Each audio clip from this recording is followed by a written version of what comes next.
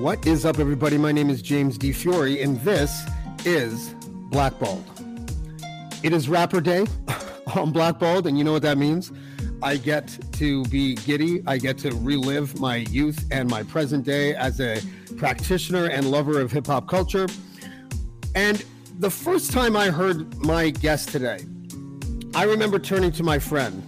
It was like 1991, 1992, something like that. And I remember turning to my friend and saying, does that guy have another mouth? Like, I thought that there was a dude born that had this like weird deformity where he had like another mouth like fastened to the side of his jaw that would sneak in syllables in the middle of a verse, in the middle of 16 bars, and you just were least expect that. That's literally what I felt like, because his style and the style of his group was so unique. And it made me start to think in hindsight, especially when I did my deep dive in the last week or so, that maybe this person, who I don't know if he's been credited as this person before, maybe he was the person who kind of invented a double time flow. I don't know if that's true, but I think that when you heard him spit for the first time, you knew that you were listening to something that was special. And it wasn't just the flow, it was the cadence as well. There was something about this cat that makes him stand apart from other MCs in hip hop, as far as I'm concerned. And his name is Chip Fu from the Fu Schnickens. Chip, what's up, buddy? What's happening, brother? How are you? I'm doing well, man. Did you know that you had something that was completely unique when you first hit the scene? Like, were you aware of how unique you sounded? I think I always say this. Yes, I did know. And I knew because of another MC telling me. And the MC that told me was Educated Rapper. He told me, Educated Rapper from UTFO. My brother had a 16th birthday party, and Educated Rapper and them were called, I think, Untouchable Force at a certain time. Might be wrong. Jam-A-Lot Crew, that's what they were called at the time. And they played for my brother's 16th birthday party. I was 10 going on 11, and while they were playing, I told Educated Rapper at the time, I said, yo, I want to say a happy birthday rhyme for my brother. So he was like, oh, okay, no problem. That's nice.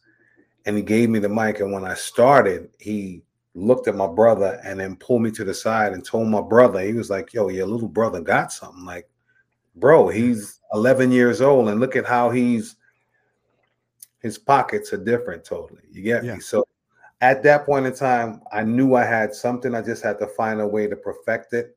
And that just put me on the path of just, moving my pen as crazy as I could. You get me?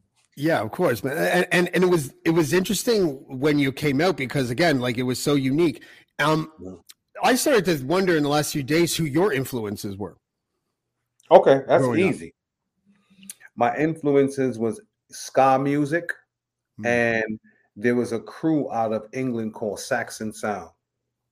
And they were the ones that I used to hear skip on records before anybody. And this was like the early and mid 80s. Saxon Sound, Tipper Irie, and all these people were like the first people I heard come with different cadences and everything, but they were doing it on ska records and grime records at the time and reggae music. You get me? Mm-hmm.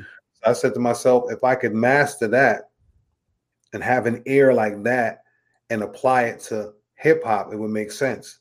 Then as time went on, understanding that, being from West Indian heritage, we hear things totally different because of, we're more so into drum and percussion. So our pockets are different. So then I applied this style to that, meaning I'm a person, I play the trap drums, alto saxophone, and I could play the steel pan if I have to. So all of those gave me different pockets and different cadences that no one is thinking about. So when I'm hearing a track, I'm not hearing what everybody else is hearing. I'm hearing something totally different, and I would fit myself in those pockets. Could you play those instruments while rhyming? Yes. Really? And yes. And the funny part about it now that I'm noticing is a lot of drummers are throwing up videos on YouTube where they're playing my verses actually. Wow. Like they're actually playing the cadence of my verses as cadences. And I'm laughing because somebody finally got it. You get me? After over 20 something years now, people is now starting to say, well, listen, you ever listen to his cadence? His cadence sounds like he's a drummer, which is what it is, because I'm hitting different pockets, but I can't use sticks. I have to use what I have to, I have to use lyrics to actually express those things. So I heard, I think it was Dre or possibly Busta Rhymes say that about Eminem, that his cadence and his delivery is like percussion. And then I saw this last week. Dress, Black Sheep, NOG, EPMD, Fat Boys, Fat Joe, Fu Schnickens, Gangstar. Eminem getting inducted in the Rock and Roll Hall of Fame went down alphabetically who he thanked to be there. And in true Eminem style, he does this often when he gets an award. He'll just like shout out pioneers and shout out golden era MCs and stuff. And you were on that list. That must be a weird feeling because you came out so long before he did. You influenced him as part of like the milieu of hip hop artists that influenced him. And then he's getting inducted in the Hall of Fame and he's shouting you back. Like, how did that feel? For me, it was a beautiful thing because first and foremost, you normally have people that would be inducted into certain situations or win certain awards, but they would never ever say who they got, who influenced them. And I think that it was honorable for him to not just say my group's name or whatever, but all the group's names that he mentioned, because he mentioned everybody out of a certain era that brought a certain thing to the page that might possibly never get to see, that platform or to receive an award of that magnitude. So for me, I was like, that was a beautiful thing. And plus there was always comparisons. Like anytime he sped up and was using the double time or the triplet syllables and falling into different pockets and using that nasally flow, my name would come up like, that sounds like that was already done by Chip already. And I'm just, all I do is read comments. I never chime in. I just read them just to hear what people are thinking. You know what I mean? Have you ever met Eminem? Never met him before. I met Royce the 5'9" before, and I met him. How I met Royce was kind of weird because Premier told me that he needed somebody to sing a reggae chorus on a song. And what I did was I came to the studio. Royce was there. Royce did not know who I was. I went into the booth and knocked it out in like 2 minutes. And then he was like, that hook is crazy. What's your name? I said, my name is Chip Fu and he just was like, you got to be kidding me. You're here singing on my song. I'm like, yeah, bro, Premier called me in to do whatever. And, from there, it was all good. But to say I met Eminem, no, I never met him. I would like to meet him. I was just curious because I'm surprised. I would like to do a song with him too at some That's point. What I'm saying. Like, I feel like Eminem does these shout outs and he's done a lot of work with a lot of artists, but it would just be cool to, you remember when Santana, the guitarist, like years ago put out a compilation album and he just did like collabs with like people from all different genres and all different types of music. I feel like Eminem should be doing that with like the pioneers and stuff because, your name comes up a lot, at least in my circles, as that early '90s golden era sweet spot. Like you were right there. Did you guys know that you were living in that era while in that era? Yes, that's why it made it hard for certain groups to continue because we understood that we were laying a foundation for something that was going to be bigger for us. So when it was time to do new records, like I remember having a conversation with KG from Naughty by Nature, and he was like, yo, you have to make sure that your records are consistent because people are listening, because when you stop doing music and people go back and they start digging, they need to hear consistency from you, not for you to be known for one record. So I was like, thanks for that information. So every time we did a record, we tried to make it bigger than the last one because we understood that we're influencing the generation beneath us when it was time for them to do records.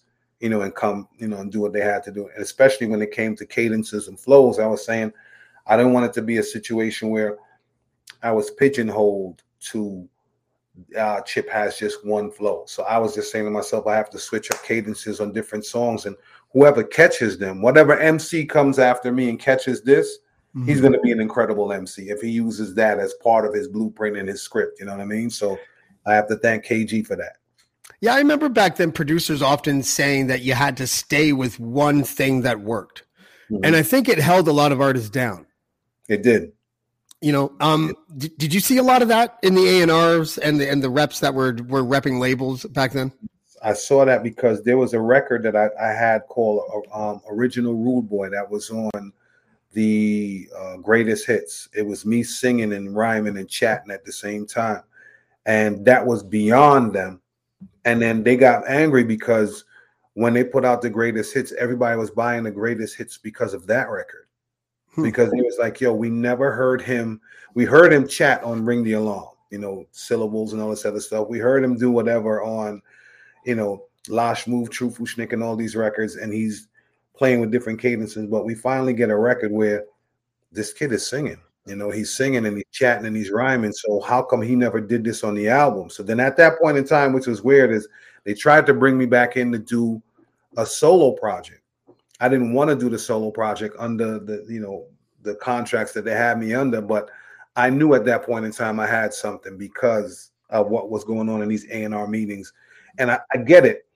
If they're saying, if it ain't broke, don't fix it. But at the same time, if there's changes, how do you change with the climate of change? A lot of people don't always see the struggles that artists go through in these meetings. You know what I'm saying? Especially Tribe. Tribe had tons of records where they were doing different stuff, but Jive wanted them to stick to one script, and it's the same thing with us. We didn't want to just be categorized in the Jazzy Jeff, Fresh Prince kind of thing, where it's tongue-in-cheek music or whatever. So that's where you started hearing different records on the second album, like Visions, and a lot of people were like, we didn't even know that you guys could rhyme like that, like on beat, off beat, or whatever. But yeah. The track "What's Up, Dog," you guys had you couldn't clear the sample, the Bugs Bunny sample from Warner Brothers. Right. Whose idea was it to get Shaquille O'Neal to do? He was a rookie, I think, for the Orlando Magic at the time. Whose idea was it to get him in the studio, or at least to say that part? And I think he had a verse in one of your tracks. Was it that track that he had a verse in? Yeah, a verse on "What's Up, Dog." That was my idea, actually. Yeah. I think for me, it was a blessing in disguise because we couldn't do the version with "What's Up, Doc" on the chorus because I sampled Bugs Bunny. Couldn't use it because at the time Space Jams was out, and that had Bugs Bunny in it and everything. So Warner Brothers was like, "We're not going to clear the sample." So I said to myself, "Well, let's just chant it. Can we rock What's Up, Doc?" Came up with that chorus. Where we should have chosen that track for the movie. Exactly, but the movie was already done, so that's what it was saying. We mystery track on the soundtrack. I don't know. I'm just trying to. No, but it's all good, and that just let us know we had something because they didn't want to compete with that record because we were about to drop that record when the movie dropped. So they was like, "No, we're not clearing the sample." We heard, that Shaquille O'Neal was a fan of our music. He flew us out there to Orlando. We met up, and. He was saying that, he could rhyme. And in my mind, I'm saying, why don't we do something different in the industry? Where I remember growing up and watching these parody records that I just disliked growing up when you would try to mix an artist with an athlete, like the Super Bowl Shuffle and all this. Painful shit. William, what was it? The Refrigerator Perry was trying to rhyme or whatever the case may be. We're not here to start no trouble. It was just like, it was the bastardization of hip hop music. Right. So in my mind, I said, yo, let's do this, but make sure that when we do it, it makes sense. So, that's why when he did Drink Champs, he was like, yo, every time I got in the booth, Chip would always tell me, yo, do it again. Because when he first did it, it sounded like people may have been like, yo, it sounds like a parody or whatever, a parody, excuse me. So I was like, bro, we have to make sure that it sounds like another artist got on the record with us, not a basketball player. So when we got it to that point and he understood, he delivered it without any problems. So when people heard it, they were like, that could not be him. No one gave him that advice for broadcasting, I see. No. I don't think so. Like, try to get him or whatever. Yeah. I mean, you know what it is? I think that magic works for him, though. You know what I'm saying? I think so too. It works for him, but I think, that Black Paul Bunyan deep voice, always it works for him. Because you know that if you didn't see him and you heard the voice, you know exactly who it was. You'd be like, that has to be shot. I want to play something else. There are a few there are a few times, I would say, in hip hop where there is sort of a litmus test on whether or not, okay, are you like part of, the magic or the sweet spot in that era? Mm-hmm. And this was one of those times. So I'm going to play this.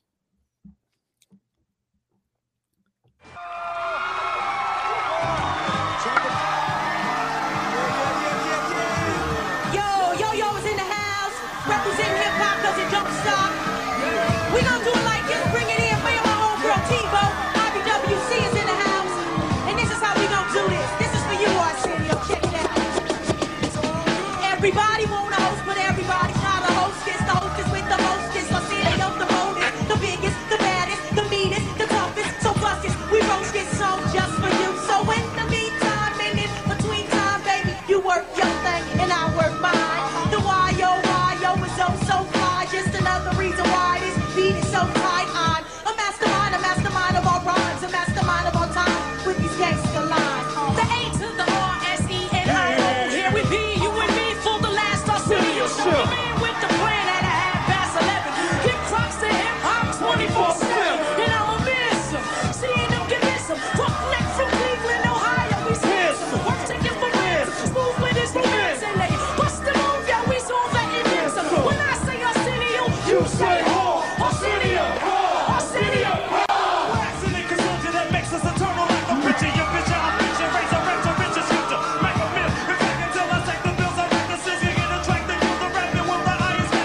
Double L lowercase T or W-N. No trouble, I wash your bubble, then leave you for romance. Yo, check, some can't see me. If it wasn't for Arsenio, it wouldn't be no late night TV. Question, why should that MCB like a major labels wanna sound like rap? Hey yo, that. Word to life, I'm coming rough. Cause once you add the hip to the hop kick, it equals out to I be hating sucking MCs, and you sucking niggas. Posing like you're hard when we know you're damn hard. What you figure? Rhyme-wise, I do the figure eight so precisely. Musically, I'll be the earth to sit back and like me. With my man named Chip and the Fu Schnickens. Ooh, what's it gonna do? We can see the Fu Schnickens come through. Ooh, what's it gonna do? We can see the Fu Schnickens come through. Shoot, go to my butt, to my shoot. I can't see thing. Let me step along this living. Stuffy naughty, nappy, jack in the box, dreadlock, wax so nah. What's up, top gatos? Shiver my tip oh my gosh, oh my cool shucks. Not right. Drop the hit, said I rips up many tracks. Yeah. Check out the flow of my man, see us move. What? Hit the lights and now you Dude, I can't even like. I want to know what that day was like. I kind of want to know because I've seen the performance so many times. It's the ultimate shout out ever. I don't think anyone's ever gotten a shout out quite like Arsenio Hall did. But what was it like that day? Is there any story to tell as far as like having all that talent in one spot, or was it sort of disjointed? Was everyone sort of with their own crews? Like, how did that look like behind the scenes? That day was crazy because we all had to get up at a certain time in the morning and we all had to go to Paramount Studios to practice. So we all get to Paramount Studios and every group is with, their own peoples or whatever. And I remember it was quiet. You could hear a pin drop in Paramount Studios, the recording studio. And I think I remember Pete Rock went up there and he put that beat on and then it woke everybody up. I remember the first person to start writing or who jumped up with a lot of energy was Q-Tip. He jumped up first and was like, yo, let's go. This is going to be so dope. And that energy, it connected with everybody within the room. And we just started putting everything together. If there was any beef or anything in that room, I think that day wasn't for that. It went away. Right. I think that we all were under the same impression that we had to make sure that Arsenio Hall went out for a bang because of what he did for hip hop, when it came to late night television show. I remember, KRS-One wasn't even there and wasn't even supposed to be on the record at the show. But KRS-One came, freestyled his whole verse. Yeah, I figured he did. Yeah. And then Mad Lion came and did what he did. So it just, that was just one of the most incredible days in hip hop. I mean, when I try not to look at that anymore because when I saw you close your eyes when it was playing. Yeah, I try not to look at it because, when you think about that magical day, you got to think about those people that are no longer there. Like, Guru, Fife, Old Dirty Bastard. And I'm sitting there going, yo, this brings me back to the day when Old Dirty Bastard was like, yo, I don't see any more mics. I don't see any more mics. And he runs over to me and he grabs my mic and he says, why isn't your mic on? I was like, they shut it off. They're shutting off everybody's mic so they won't have any feedback. So he's running around the place trying to find a microphone so he could just scream on it or whatever. And say, the black man is gone. The black man, you know what I'm saying? But he's running all over the place just trying to find that microphone. And he just looks like the best hype man ever while he's doing it. Yes, probably. Yeah. Yes. And in my mind, I'm like, yo, look at how this day came together. You know what I mean? It came together perfect for hip hop. And I was like, yo, I'm glad to be a part of it. Because when everybody talks about the biggest cipher in hip hop, they talk about that cipher. Mm-hmm. And it's weird that when you listen to some of the people's lyrics, they're actually lyrics that became part of records. Really? Yeah. I never noticed that. I never noticed that. I be hating sucker MCs. Danny's that became a record. That's true. My verse became breakdown from The Flow Will Break You Down on the second album. Like if you listen to certain verses from people, it spawned probably a record at that time because I'm sitting there going, yo, this is crazy because and when I watched it over, I was like, yeah, I'm going to use that. You know what I'm saying? I'm going to change it up a certain way and actually put the right kind of thought to it and make it, one of those verses or whatever. But it's also, like when my son finally saw it and was like, well, dag, those are some MCs that I heard about, and he was able to go and start looking them up and whatever. That's why when I saw Tretch come out there, I was like, yo, he was always a monster. You get me? So that was one of those guys that like I'm always surprised that people don't talk about him more. Like his patterns when he first came out was like nothing I had seen at that time. The only one, it was like obviously influenced by like a Rakim kind of thing, but it was just he's so complex with it. It was amazing. Yes, that's why I was looking like, damn, he's still a monster. And I just remember the conversations we would have, and I was glad that at that time I was part of Flavor Unit because it kept iron sharpens iron, and just being under the same management as Naughty by Nature, I was like, yo, we cannot come with anything whack because these guys have anthems. So that's what drove me to be like, yo, what's going to be our next single? Or instead of going to the parties, I was the guy that was home trying to come up with choruses or whatever to the beats that were given to us, to make sure that we were at least wouldn't be left behind when it came to records. I know a rapper out of Toronto named Bookworm, and he got it from one of your rhymes. I'm not sure if it's the Ring the Alarm, one of those verses where you mentioned the name Bookworm. And I know that Illmatic spawned so many MC names. Like MCs would take words out of like tracks that people like Nas did and use that as their MC name. Yes. I'm curious if you knew about that people did that to you as well. At least that's the one example I know of, so there must be more. But also where you got your name from. Oh, wow, that's crazy. Chip Fu. My mom used to call me her chocolate chip when I was younger. You get me? Yes. I'm sorry. I don't mean to laugh, but it's just I wasn't expecting that. My mom used to call me that. And I used to be like, I didn't want it to be like Mock Fu, Pak Fu, and Rock Fu or some. I just said, yo, I need a name that just sums me up. So Chip Fu means, since I'm into martial arts, you would think Sifu if you're the master. Yeah. So So it's really Fu, but I just made it Chip Fu, which is created harmonies equals intertwined perfection, meaning I take a piece of everything and I mastered it. So when you hear any verse from me, you're gonna hear a piece of everything. You know what I mean? When I drop it. So that's what Chip Fu actually meant. It meant Fu. And I was the master at what I did. Well, you and KRS-One so far, I believe, are the only people the only rappers that I can think of off the top of my head that did rhymes. Yours was called Flonometry, I believe, and KRS-One's, I think he just kept it called Figaro. And you guys rhyme to the same sort of like rhythm as the classical song Figaro. Yes, that was crazy. That is one of those like built for B-sides, right? That kind of thing, but like in a good way, right? Right. What artist is that missing from modern hip hop? Like that kind of willingness to sort of take risks, or at least willingness to experiment. Yes, I think that again, you have to have those. You have to be uncomfortable in order to grow.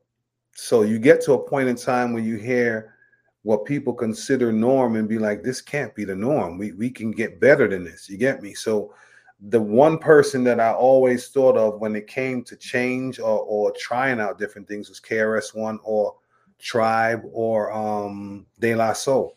So when I came up with Flowonometry, I wanted to make sure that when you listen to it, it was heavily laced with cadences.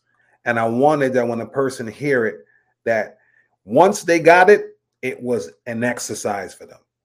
Like, I didn't want it to be anything easy that you got when you first heard it. I want it to be something that when you finally got it, everybody would be, yes, you have to spit that Flowonometry joint that, Chip Fu did or whatever. So I never really like officially released it, to the public. You see some people have it up, and I think I had it on one of those mixtapes, but that's actually a video that people will probably see next year that I'll actually do, because I want people to actually get it. You get what I'm saying? Because, I want it to be a situation where I continuously put out different things and push people to try stuff different. You know what I mean? Because once they see or they hear the Flowonometry song, they're just like, no, he did not. And I'm sitting there going, yeah, like you can actually push yourself. You know what I mean? Yeah, it's tough nowadays because like when I was young, I remember. I mean, I don't want to sound like one of those guys with shaking his cane, like out of touch hip hop guy that's really mad at the kids. But like, I mean, there was a respect for the craft of emceeing that nowadays I am seeing mostly with guys who were still doing it back then. There's some exceptions, obviously. Like, I mean, I think Joyner Lucas has a really good, inventive flow, and his style switches up a little bit.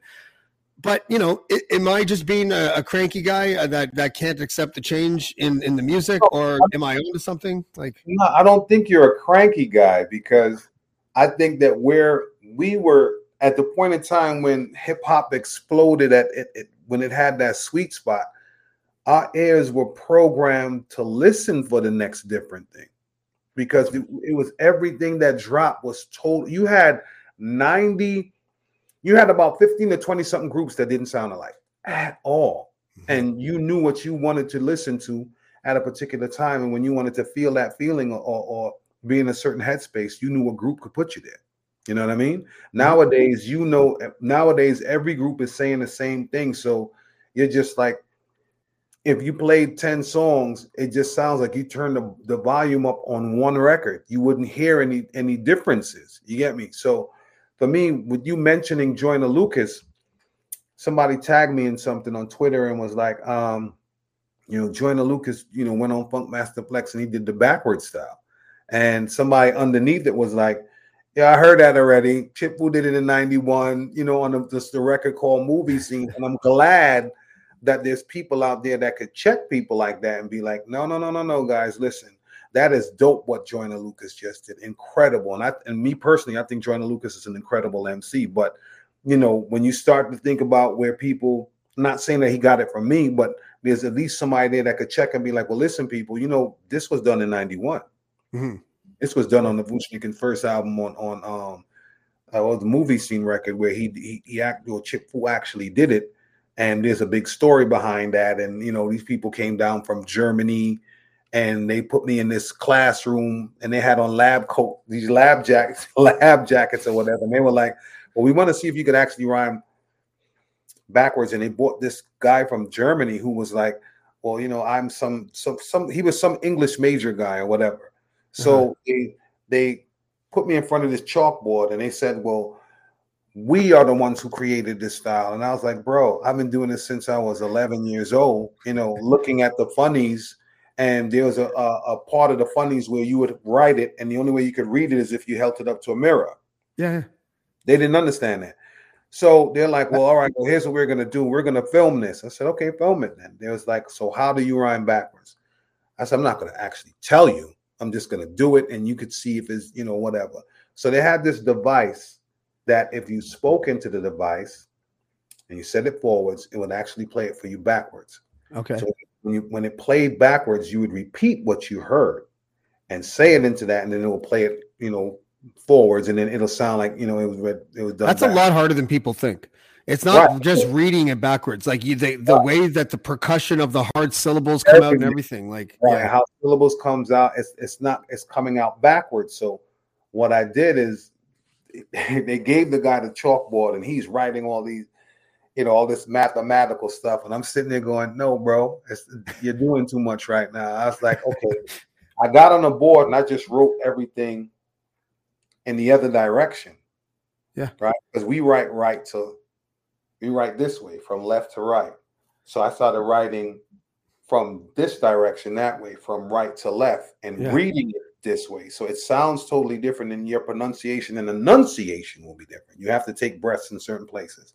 So when I did that and they recorded me, they played it back, and they were like, my God, you know, you could actually do this. Why don't you? I said, there's no competition for rhyming backwards, bro. This is just you get me? This is just a style I came up with, you know, that I wanted people to know that I could actually do. It's something totally different. You get me? It's almost as if those Germans weren't really into hip hop. No, they were just like, well, this must be just something. Well, we started it first, and I'm sitting there going, bro, all right, cool.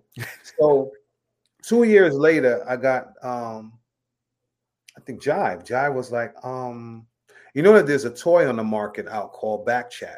I said, really? And they were like, I think they got that from you because it came from Germany, and it was actually a pen, and you spoke into the top of the pen, and it did the same thing where you spoke into it one way or whatever, or you know. So when I look at MCs and they're doing what they're doing now, and I sit there, I'm glad that there's people out there that could jump in and make corrections and say, no, that style came from this, or, you know, it started, you know, if you're listening to certain patterns of reggae records or whatever, you know what I'm saying? It wasn't started from there, because a lot of people thought Ring the Alarm was me on the chorus. You know what I'm saying? That's actually Tenasaw, who I sampled. Yeah.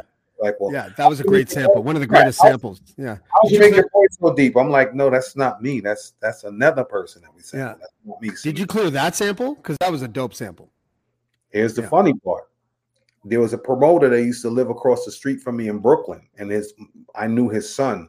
So this man used to bring people down from England and Jamaica to come and perform in Brooklyn, and he brought Tenasaw down. So one day Tenasaw was in the basement apartment of this building, and I was like, ain't that Tenasaw? We just saw him at Prospect Park or whatever. And I was like, I was a big fan of his music, and when it was time to clear the sample, I never had a problem clearing it because I knew Tenasaw's family, all the promoters and everybody that brought him down. So it was never a problem for me to clear that sample. And that was one of my favorite records because I wanted it to signify that the Fu Schnickens is finally here and there's going to be a change in music. So it was about Ring the Alarm, we're here. Got into a lot of problems with Jive because I wanted it to come from the dance hall side, but the video did not depict anything dance hall. You get me? No, you guys were like in Chinese food containers and stuff. Thank you. Thank you. And in my mind, I'm like, yo, this is a real sound killing song. You get me? I'm glad that it was able to still be received as that record. And even in certain dances where they're playing heavy reggae, you would hear that record. You know what I'm saying? They would play the original Ring the Alarm and then our version of Ring the Alarm. You know what I'm saying? So I'm glad people were able to receive it as such, because for us, the video was like, yo, come on, this is not what we're trying to convey. Hi, I'm Steve Yerko. And I'm Tara Sands. Now available from Maji Media is our new podcast, 4Kids Flashback. 4Kids is the company who brought you the English dub of Pokemon in the late 90s and so many other shows like Yu-Gi-Oh!, Shaman King, Teenage Mutant Ninja Turtles, Kirby, the infamous One Piece dub, and so many more. We'll be talking to the people who worked at 4Kids. Actors, directors, writers, editors, producers, engineers, you get the point. And hopefully get the answers to questions both you and I have about the company. I actually worked there as a voice actor on some of the shows. And I was a kid watching the shows and remember way more than Tara does. And thank God for that. Steve is actually a professional storyboard artist, which gives some really unique insights into anime and animation. Subscribe today wherever you get your podcasts. That's the number 4 Kids Flashback. I was surprised and happily surprised when Ring the Alarm crossed over, because I was, there were like Naughty by Nature had that vibe as well. Like Tretch's rhyme styles were just too good to be like a mainstream song. And I thought your style for Ring the Alarm was kind of the same. Like I was just like, I was happy about it. I was like, fuck yeah, like I can turn on the radio now. I don't have to wait till Saturdays at 3:00 to listen to hip hop now in the early 90s. I can, you know what I mean? And so it was dope. I want to go back just because I forgot to ask before when you mentioned it. What did Shaq look like in the booth? Okay, now this is the funny part. He got into the booth, and every time I spoke to him, he ducked, and he spoke to me. And I was like, "Nah, do that word over," and he would always do this. All right, I got you. You know what I'm saying? And we were saying, how are they going to mic him, right? So I know that the mic could go to, like, they had the mic stand on the last piece. So if you know mic stands, when you go in there, you can keep pulling it up until it stops at a certain point. But you never, it was never a time you had to pull it up. And it leans a little when it does that too. Lean, right? It'll lean. So there's never been a time that any engineer had to pull it up to the last one. So I remember they pulled it up to the last one, and I remember stepping in the booth and the mic was past my head. And I was like, oh, this is crazy. You know what I mean? But it looked like when he was recording, it looked like he prepared himself for this. It looked like he was waiting for his turn. It didn't look like he was trying or, I'm just going to try this right now. It looked like he prepared for this moment. And that, for me, I was just like, that's the beautiful part about it, because, before we even went in the booth, we went to his house. And when we went to his house, we walked inside his house, and he had a DJ room, actually. And he started cutting up records. And I'm saying, this big guy is cutting up records with his huge ass hands, and he's not using his pinkies to like fold. He's not cutting up records where, you know how people, some dudes have the tape on them so they could bring it back to where the tape is. No, he understood where that was on the record. So that just let me understand his focus and everything. So I'm standing up there, and he's cutting that, scratching it, and then cutting that, and I'm standing up there going, no, people don't know that you can do this. And he's like, no. And I'm like, bro, this is dope. So it just made me understand the type of person he was, especially when it came to the hip hop culture and him being able to do windmills and all this stuff. So him stepping in the booth, it just seemed like he prepared for that. Yeah, and he was like a kid. Like the cool thing about Shaq is that you always got the vibe that he was like this big happy kid. Right. And he was like, who, whenever he decided to put his mind to do something, dude, he went platinum. Yeah. He went platinum. Largely off of name recognition, I'm sure, but still, like, it wasn't a whack album. Like, it was a decent album. He only sounded like the basketball player being a rapper once that I can recall, which is the Phil is my father thing. Like, he sounded a little bit like an athlete in that particular song. Because it sounded like he was reading. Yeah. The one record that I did a couple of records with him. The one record that I did with him was I'm Outstanding. And he came to me and he had his own idea about the record, which was dope to me, because it just let me know, all right, well, you're not just a basketball player, because you came and you sat with me and was like, this is what I want to convey. That I'm outstanding and that, how my mom raised me and or whatever. And I'm like, okay, so you're really thinking now. So you're focused on this record being a dope record, not just you running in there doing foolishness. No, he wanted it to be a record. You get me? So, well, you could be outstanding or you could just be out there standing around, right? Right. But he wanted some focus on that record. You mentioned before De La Soul and Tribe. Mm-hmm. And I started thinking, where would hip hop be without the native tongues? I feel like they should have their own museum sometimes because of what they did at the time. I had Shad on. Shad was I don't know if you watched Hip Hop Evolution. It was the docuseries all about the history of hip hop. Mm-hmm. And Shad was the guy walking around to every rapper and interviewing them and asking them about their place in history and everything. And I interviewed Shad and I asked him about that. And he was like, if there was no like Tribe and De La Soul, there would never have been that pivot in hip hop music where it was okay to not be tough and to still be creative.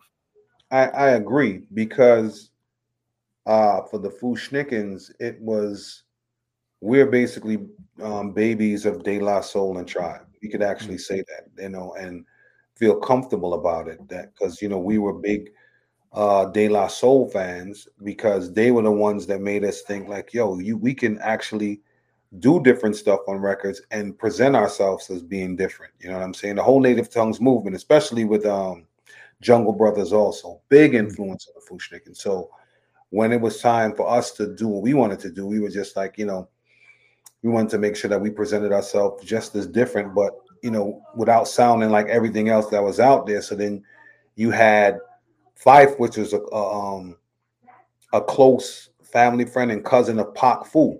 So when we got to Jive, it was easy for us to do a record with Fife or whatever, and Ali and I becoming like we were brothers, bro. Like he would come in with all the records and tracks for me, and he'd be like, "Chip, here's the 5 records. When are you gonna have them done?" And I'm like, "Well, give me 2 days. I'm gonna have all the choruses or whatever." You know what I'm saying? So just with that camaraderie and understanding the importance of them in hip hop, that helped us. So a lot of people were like, "Well, are you part of the Native Tongues?" I said, "No, we're on the branches of the Native Tongues. We're there because of the relationship I have with Fife and with Ali Shaheed, and especially being managed by Flavor Unit at the time because Latifah is part of the Native Tongues. So it all looked like, okay, well, these are the brand new babies of the Native Tongues at this particular point in time, which I believe was a blessing in disguise for us because we were the first group that A Tribe Called Quest produced for outside of themselves.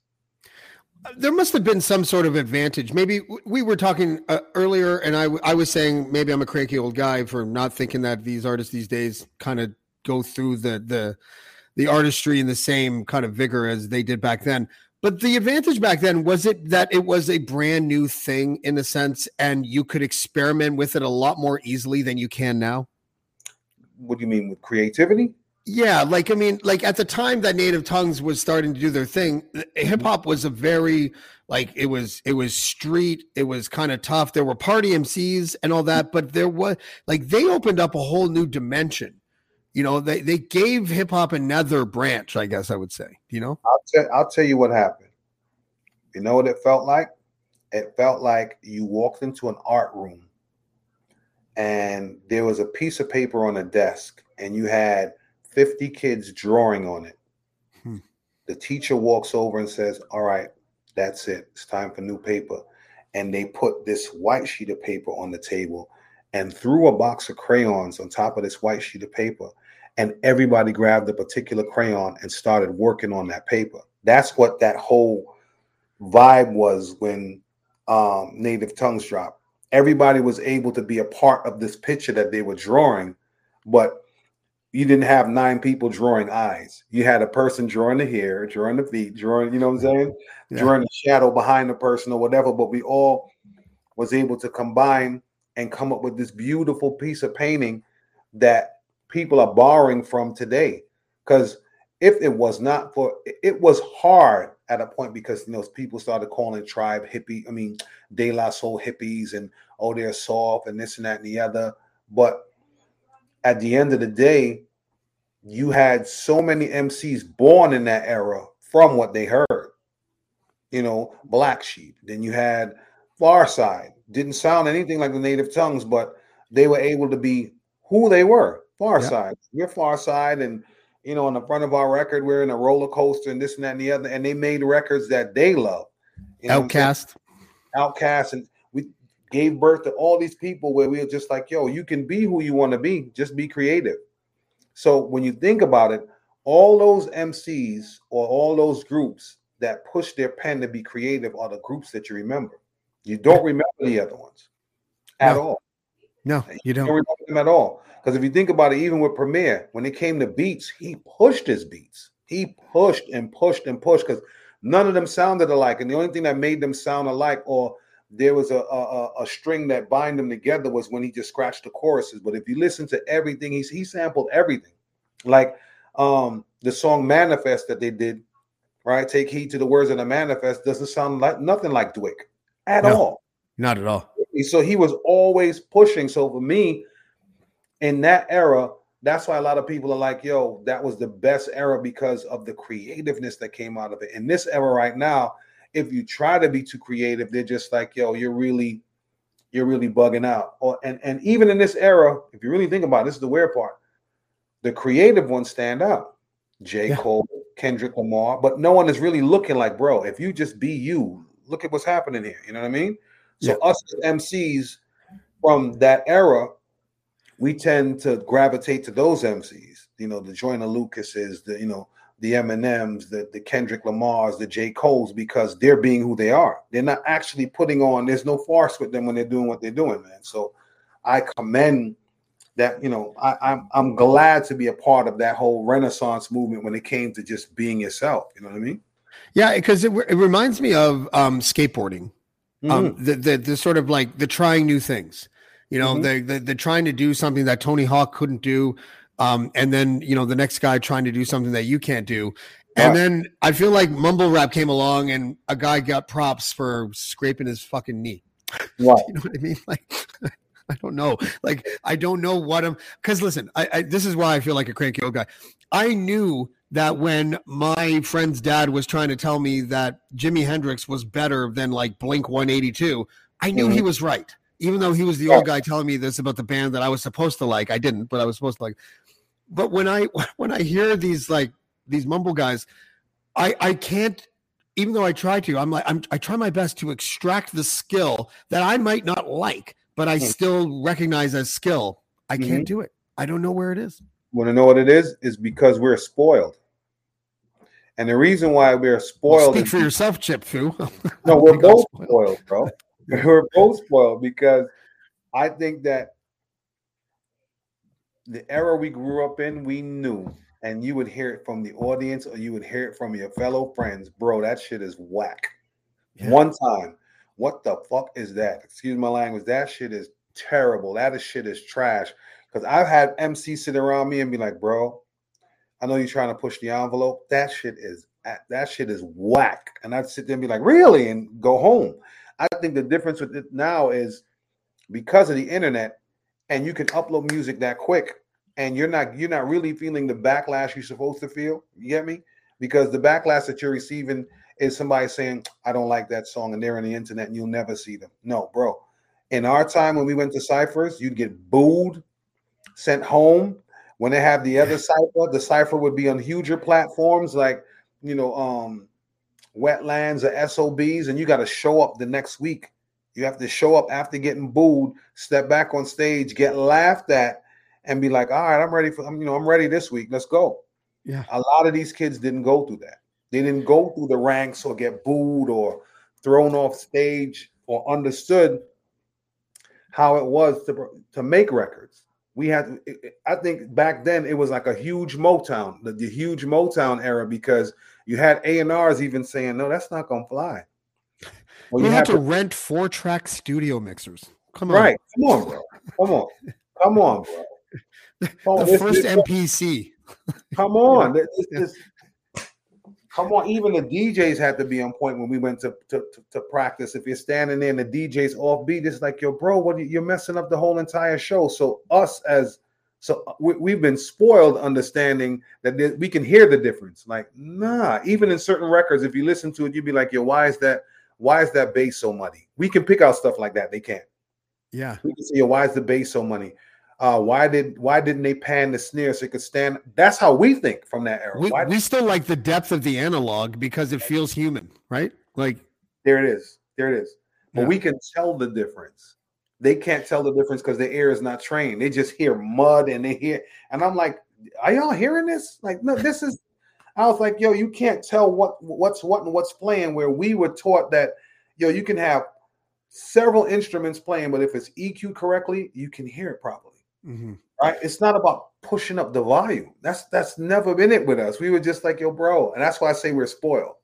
Is there like a creative advantage to being able to sort of straddle the internet age and remember making music before and after the digital revolution? Yes, there is. Can you tell me what that is?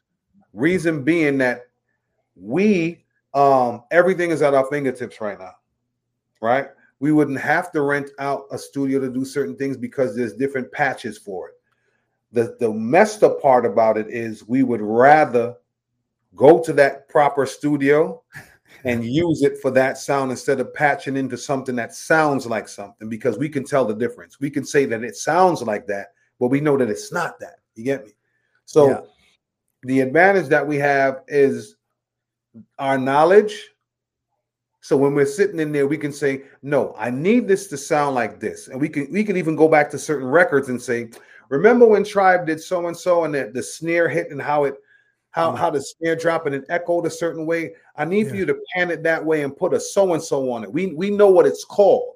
They don't know what it's called. Sometimes we would bring a one drum into the booth. You remember doing that stuff like that all the time, or holding up the guitar to the mic and playing a bass line. You know? Thank you. Or having a handful of change and shaking it. Having a handful of change and shaking it. Or I remember doing this reggae record and I had to walk into the booth and play a bottle.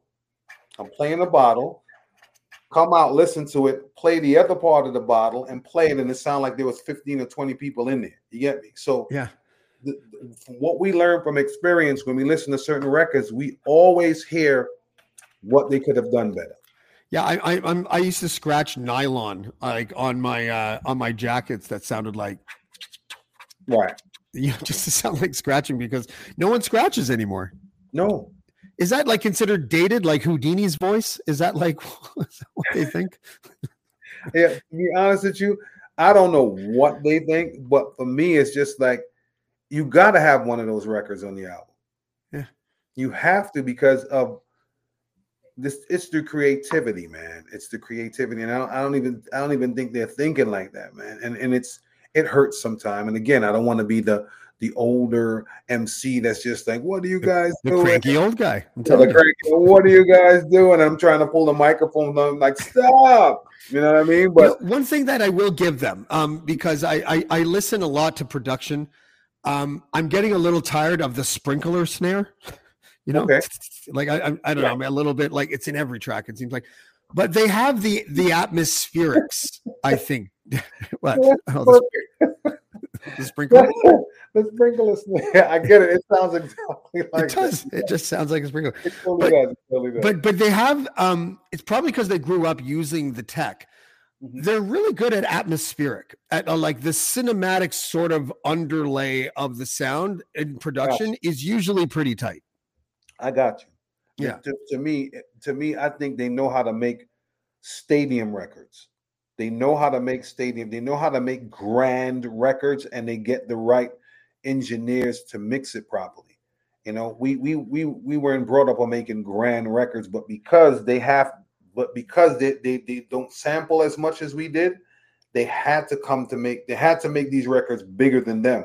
So sometimes when I hear certain records and I hear certain MCs on it, I'm like, they didn't make the record. It's the track that made the record. Yeah. You know, there's simplicity, and you're sitting there going, I get why they're simple, but you know, they slap that Coldplay kind of padding onto it or something. You know what I mean? It's never it's never when you sit down and be like, yo, that's a dope record. To me, I normally sit there and be like, yo, you know, they could have done this or that and the other. And don't get me wrong, there's some dope records, man, but I think we're just spoiled, man. We're spoiled. You know, we know to talk about Bob Powers when it came to certain things. We heard certain things mixed a particular way. And when it came to certain records, you know who you needed to come to put that certain spank on your record when it came to engineers and stuff like that. And right now it's like there's plugins for that.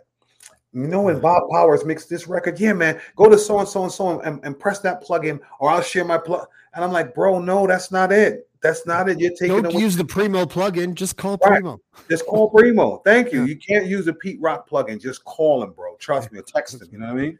Hit him up on Instagram or something. But I think that's the problem with it with us. You know, because we know better. I miss. We have to wrap soon, but I just want to say. Oh, first, I ask every rapper this. Mm-hmm. The definition of the freestyle.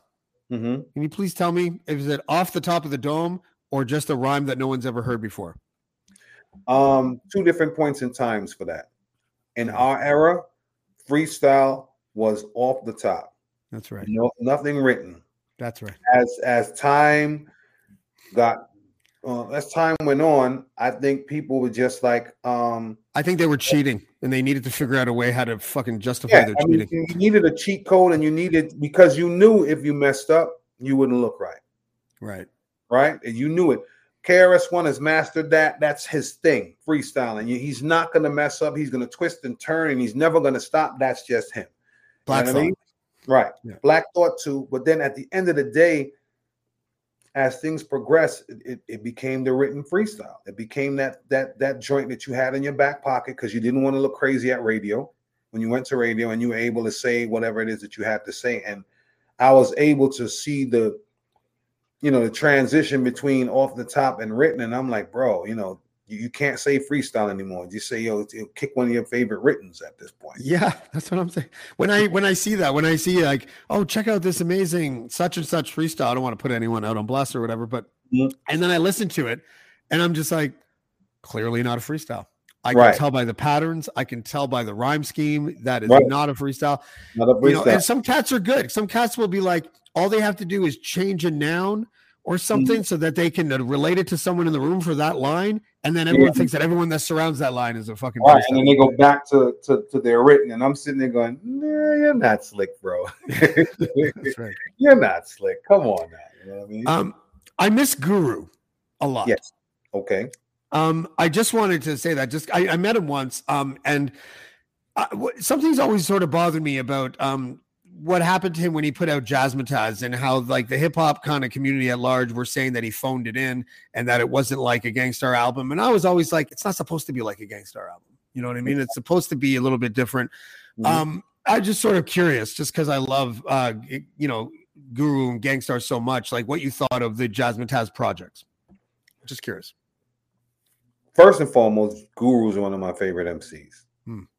Loved the Jazzmatazz projects that he put out, because what it did was he pushed the envelope. And again, you have an MC that's doing what he's doing when it came to rhyming over jazz. But then at the same time, he's able to do that because of his fellow classmates that were rhyming on jazz at the time, like Tribe and everybody else. So to certain creatives, it wasn't taken as it being whack. It was taken like, yo, look at how he's pushing this. You know what I'm saying? This is incredible.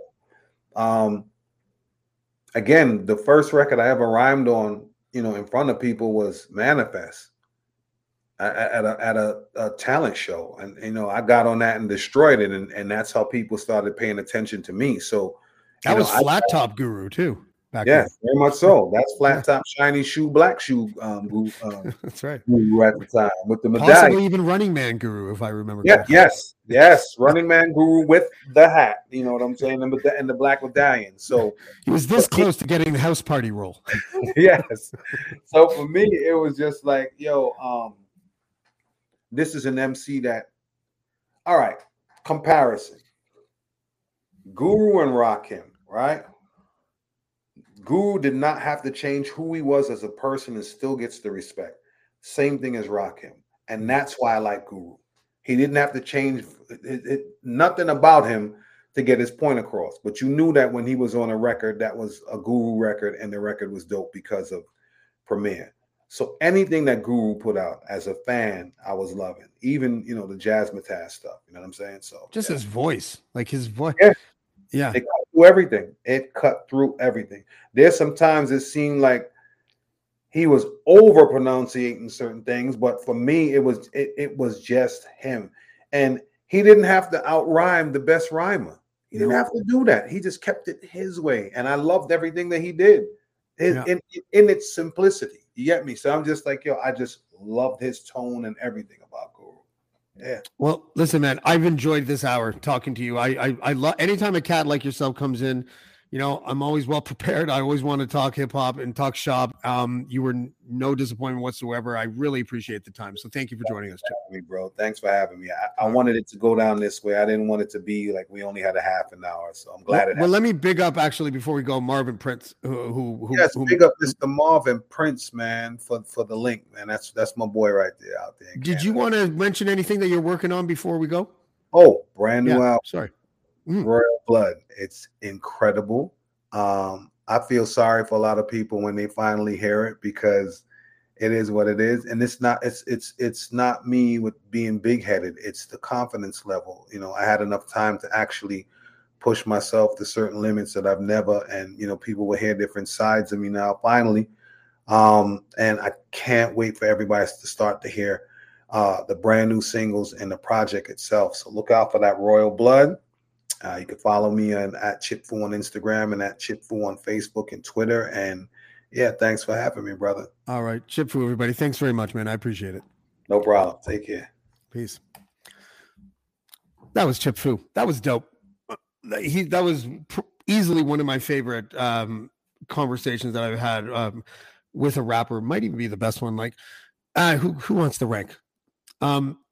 Chip Fu is one of the most interesting cats. He's got one of the most interesting flows. I didn't realize, you know, he would be so interesting to talk to be honest with you. I just, you know, I wasn't sure what to expect. And he just blew my mind. Really easy to talk to. One of the gentlemen in the game and also one of the pioneers, which those two things don't always go hand in hand, to be honest with you, but he's been a part of history. You know, I'm going to continue to try to have rappers like that on, people that I've respected for a long time. And yeah. Okay. So tomorrow, Canadian guitarist extraordinaire Sean Kelly will be on the show. He is the guitarist for Nelly Furtado. He is the guitarist for Lee Aaron. He is the guitarist for Helix. He is the founder of Crash Kelly, the glam rock band from the 80s, I believe it was. And so that should be a really fun show. And then on Thursday, we have ex-Plymouth Brethren Christian Church member Laura Payne. Laura is going to talk about her experiences as a young person, kind of dark experiences within that cult. So we are going to talk to her on Thursday. I may have a surprise in store on Friday. We will announce that on Thursday if that happens. But until then, we will see you next time on Blackballed. Blackmore, Blackmore, Blackmore, Blackmore,